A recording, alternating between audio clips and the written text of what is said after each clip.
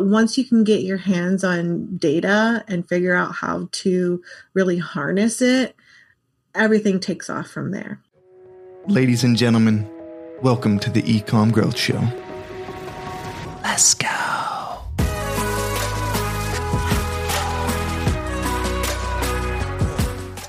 Well, ladies and gentlemen, welcome back to the Ecom Growth Show. I'm super excited today because today we have Emily McGuire with us, who specializes in email marketing and doing email campaigns. A little fun fact, she's generated over $80 million for her clients just through email. So really excited to see what we can learn from you today. Welcome to the show. Thanks. So excited to be here. And I love to have an audience to yak about, I don't know, just geek about email.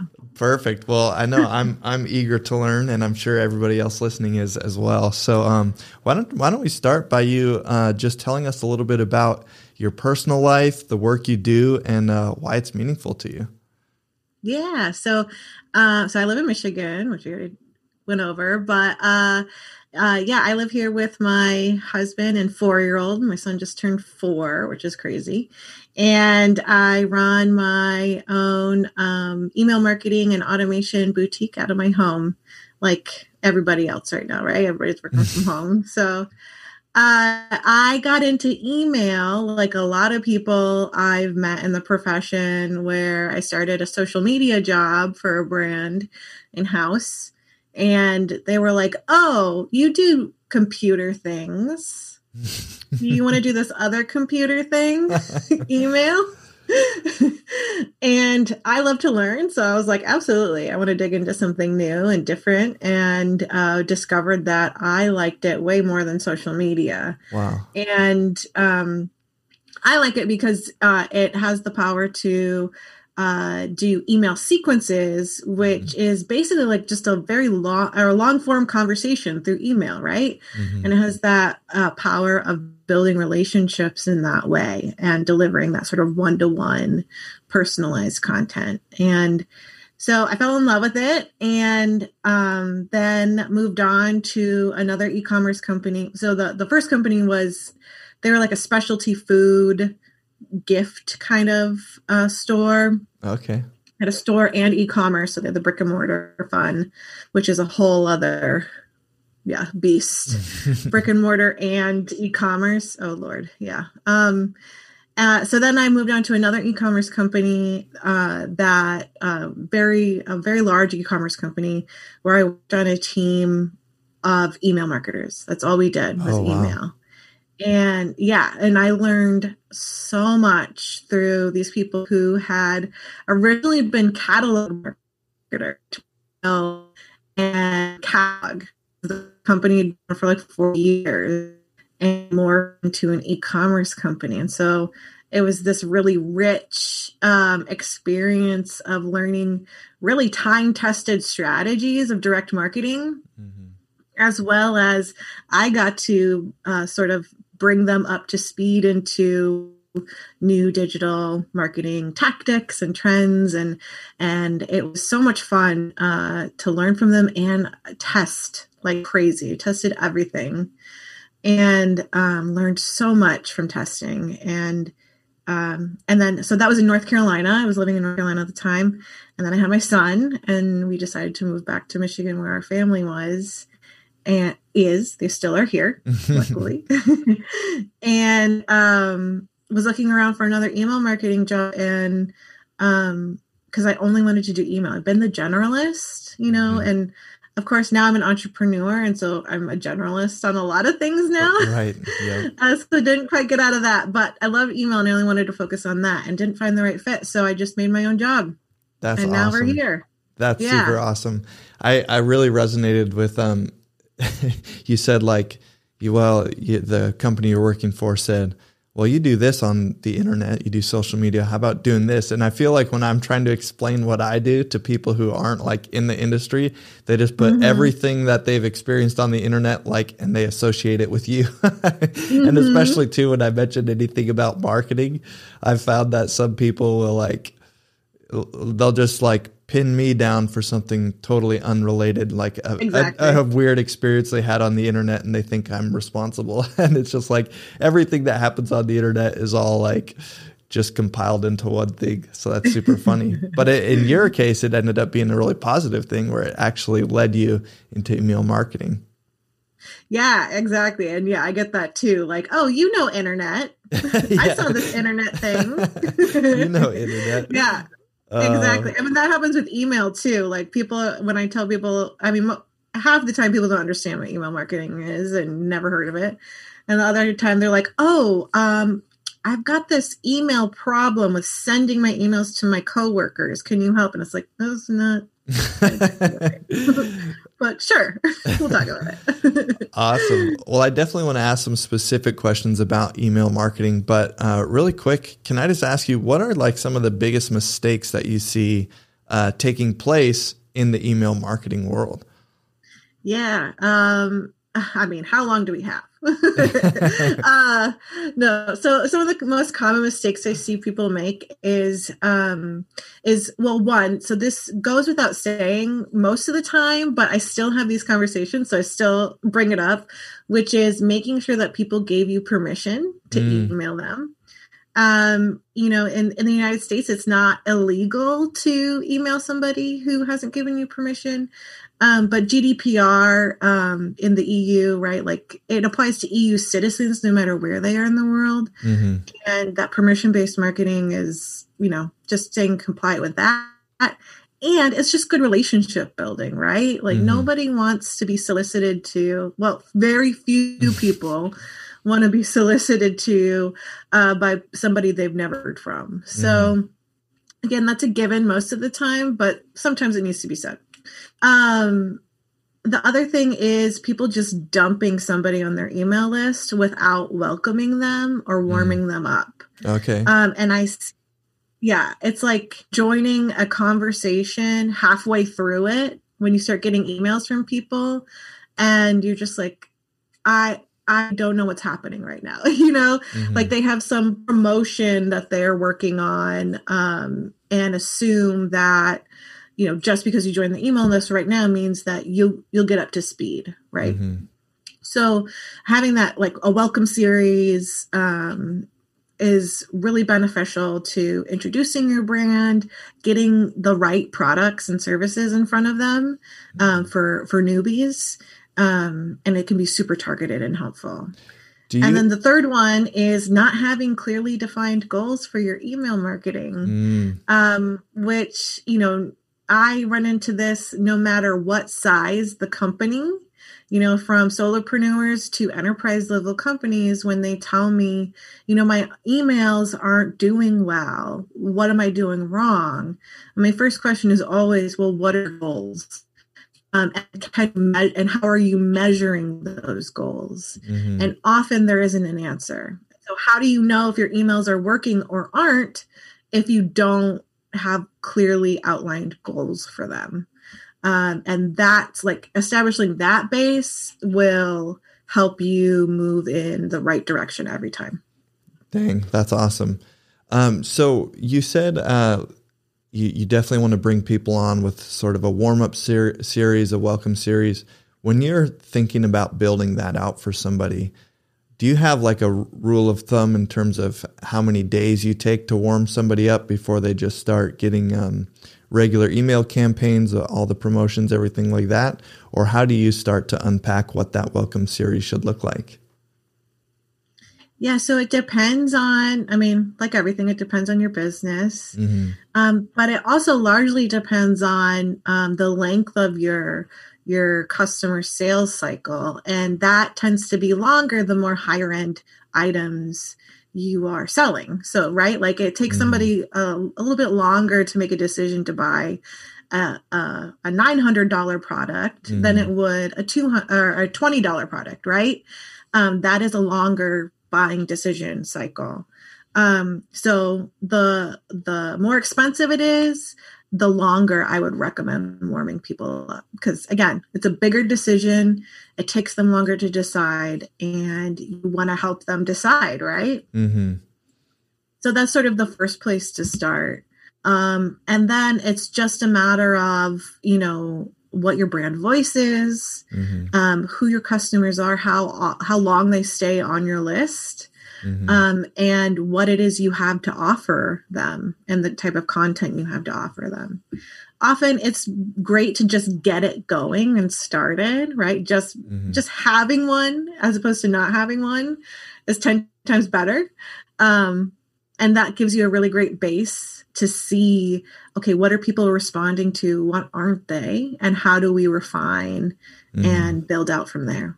That's awesome. And then you mentioned having clearly defined goals. In email marketing, what are some of the most common goals that you see? Like if somebody isn't familiar with setting goals for what they're doing with their list, how would you get them thinking in the right direction? Yeah. So often, the really cool thing about email is that with most email service providers, if you have it set up correctly, you can see how many orders and revenue were generated per email. So often what people might have a revenue goal, right?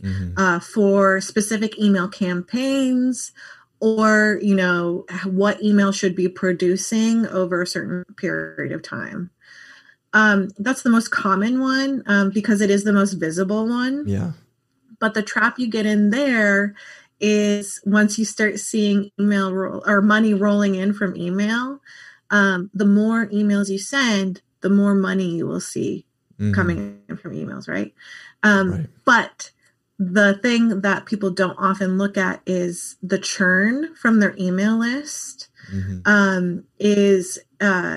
accelerates once you start sending more emails. So you start losing people more often. So then you have to start chasing more email subscribers. So it becomes this hamster wheel you're running on, trying to replace unsubscribed email subscribers for every dollar that you're earning, essentially. So that's sort of the trap you can fall in when you start looking at only revenue. The best way to measure goals is to look at customer lifetime value, but not everybody has that kind of data, right? To see, based on customers who have a really high volume or high value, how are they interacting with emails, right? Like how many are they receiving? How many are they getting before they purchase or unsubscribe? But again, not everybody has that data. Yeah. And so is there are you mainly getting this data through something like Klaviyo, or are you guys going in depth and using like a service like Hyros, which is a big attribution tool to really track LTV? Or what is your preferred setup for being able to track some of that?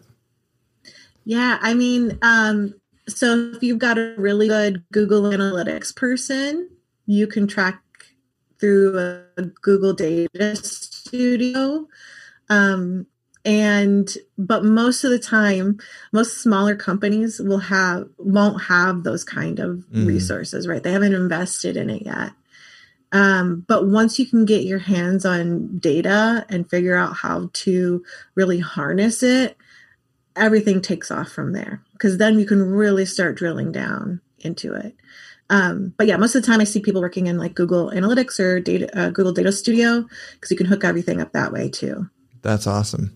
And then when you kind of look out across the industry as a whole, and you're subscribed to a few stores that you like and shop with, do you see anything that people are doing well that you want to like reinforce and encourage people to continue doing? What are some of the things that you see most people are doing good? Yeah, so there are, I really love brands who have fun with their emails, which they get their audience essentially, right? I also see a lot of people who treat email like it's an old school paper newsletter, and they're just sort of like cramming as much information in it as possible, which is not a really great user experience. But there are some brands out there who keep it concise, they keep it light, and they have fun while promoting their products and services. So there's that company, they're the company Bando. They make like planners and paper crafts and kind of things like that, some clothing things. They always have a really great time in their emails. And then there are also the they call them bro tailors. Yeah, Shinesty. Have you seen any of their emails? No, I might have to go check it out though. They're always hilarious and fun. And yeah, the copy is always super clever, and they play around with their subject lines and then also the sender names of their emails to play off of the content in it. And it's always super clever and great. That's awesome. I think those are some of my favorites, is when it actually just feels fun and humorous. I really like when people have a good sense of humor in their email marketing. And those are the ones that I tend to click on and open. And I actually end up, it creates a customer out of me because eventually I've enjoyed it so much that I want to buy. So I really like emails that are, like you said, just fun. Maybe they're funny. And then if I'm getting to the point where I'm becoming like a pretty, so take for example, like Lululemon, I like Lululemon clothes. If I am like interested in buying something, just the really visual emails, sometimes those work well on me. I don't know. I'd be curious to see what, some of the overall statistics are on like an email that's very, graphics based, tons of product images. But sometimes when I'm like really warm, that's just what I want to see. And I'm almost shopping from the email. But then, prior to that, I'm typically more so enjoying like the fun subject lines or the humorous email copy and stuff like that. Yeah. I mean, I've done a lot of testing around that, images versus just straight text, and results vary so widely. And I think it depends on your brand. It depends on your offer. And this is even within the same like business, right? Like very visual emails versus just stripped down text. Sometimes the text won, sometimes the visuals won. And so I think it's also a great idea to just switch up the layout of your emails too, just to keep them fresh and fun. Are you always trying to put like some type of call to action in your emails? Always. Yes. Okay. Always, every time. And I get like, some people get really anxious about doing that because unfortunately email can have a really bad name because so many people do it so poorly. Right. There's so many really good examples of how not to do it. But when something's usually done really well, you don't notice it, right? So it's easier to point at the bad examples. So anyway, people get really anxious sometimes about putting in a call to action. And what I would say is if your subscriber is reading an email, ready to take the next step with your business, your brand, whatever, making them go hunt down the information on how to become a customer is putting more work on them. Yeah. And your job as a marketer or as any professional, right, is to make a customer's job easier to become a customer. So including a call to action to guide people is going to help your subscriber out just as much as it's going to help you out. That's awesome. And with what you do at your company, do you guys do any type of list building activities? Yeah, I mean, list building is part of any continuous email marketing program. And you just always have to pay attention to it, testing it, your offers, your sign up forms, whatever it is you're using to see what resonates the best with your audience. Cool. So yeah, absolutely. And do you typically do that on the website? Are you doing those through paid ads, or what's your preferred way to build a list? I know it's probably, dependent on the company. Every company is probably different, but do you have certain go-tos that are just like a standard everybody should have? Well, I mean, always have an offer always have something to offer in exchange for an email address.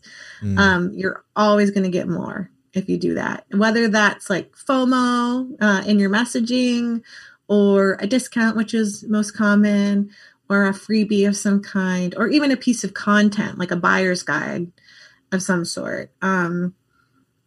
Having something in exchange for an email address will always increase your likelihood of getting that email address. There are lots of ways to build a list, but having that offer is where it starts. Having a dedicated landing page for that offer, in addition to all the forms, is going to help as well. Because then you can start driving traffic to that landing page. So that might look like you mentioned, ads, to build your list that way. It might look like social media posts. That's something I see people neglect all the time, is harnessing just their organic social media presence to build their list. So, and just promoting it everywhere. So yeah, you have to drive traffic to that offer, or, nobody's going to see it. Yeah. So yeah, it's a multi-channel approach. But again, it depends on your lowest hanging fruit, where are your people coming from and what's your biggest opportunity? Awesome. Makes sense. That's super awesome. And I think, my favorite thing about email is I just love seeing how it does increase the LTV of a client that maybe you've already acquired through paid ads. Maybe you've went out and done some different customer acquisition activities, and now you have them. They've purchased once, and maybe they haven't purchased in a while. There's so much you can do with your email marketing to just get them to continue purchasing, continue adding value to them, and increase the LTV. So that's super awesome. The Ecom Growth Show is ready for your growth advice. What advice would you give to online store owners in their email marketing? Just a one line, one hitter, just some growth advice. Growth advice is be consistent. And especially for people who are just starting out, just be consistent with sending out your emails, because the digital marketing world is a very short attention span. So you got to keep your audience warm no matter where you're at. Cool. Well, guys, Emily, thank you so much for hopping on the Ecom Growth Show today. If you guys want to continue learning from Emily, you can hit the link below, and you can go download her Boost Your Email Open Rates Action Guide for free, and she'll continue to add value into your lives, and maybe, who knows, maybe she can help you out with your email marketing as well. But again, Emily, thank you so much for hopping on and sharing some knowledge with us today. Thank you. It was a pleasure. Is there anything else you want to say to the listeners? Is that the best place for them to get a hold of you? Or this is your chance to give yourself a little plug and make sure people can find you? Yeah. So, hop on my email list and download the action guide. It's where I share my juiciest bits of info. And I also hang out a lot on LinkedIn. So come find me on LinkedIn. And I post almost daily about all of my ramblings about email marketing. Awesome. Cool, guys. Well, if you enjoyed today, go ahead and rate, review, and subscribe, and we will see you next time.